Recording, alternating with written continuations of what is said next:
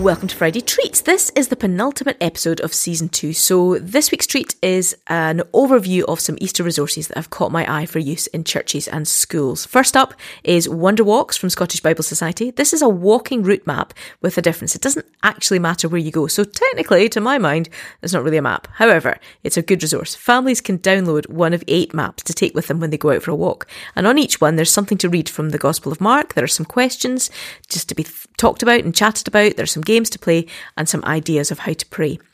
As I say, there's 8 of them, so the idea is that you use 1 a week during Lent, 2 over Easter weekend, and you can find out more about that at scottish.bible/wonderwalks.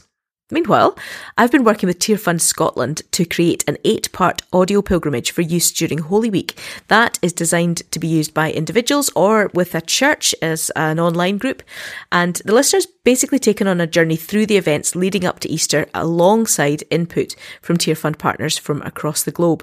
There are also suggestions for how a church could set up a series of stations with QR codes so that people can find the audio content, listen to it and engage with something visually that's in front of them. So really your imagination is the limit on that one. You might want to set up a trail around your town. You could do something in your church grounds. You could look at maybe using something like a window that changes every day over the course of Holy Week. Obviously stay compliant, but other than that, be imaginative and enjoy. To register your interest for that, you need to email scotland@tearfund.org. For people working in schools or with young people, SU Scotland has released a 3-part video resource called Colour in Easter. Colour in Easter.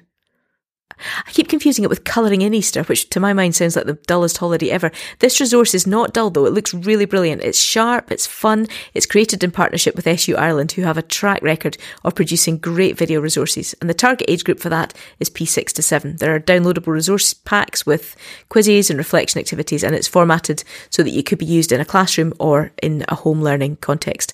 Find out more about that on the SU Scotland Facebook page. Origin Scotland usually hosts a big Easter Sunday celebration concert in Edinburgh, and this year that is going online, with participants recording from home in Scotland, South Africa and the US. To be honest, I'm just glad I don't have the job of editing that particular video. You don't need a ticket to watch it though, as the concert will be premiered on the Origin Scotland YouTube channel on Easter Sunday, and you can catch it there. I'm quite sure there'll be lots of other Easter resources coming out over the next month, and I might do another resources post in a couple of weeks' time.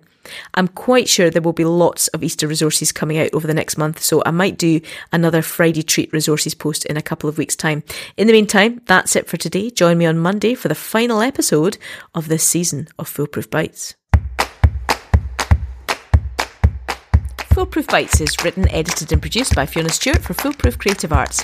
Don't forget to like, subscribe, rate and review so other people can join the foolish fun.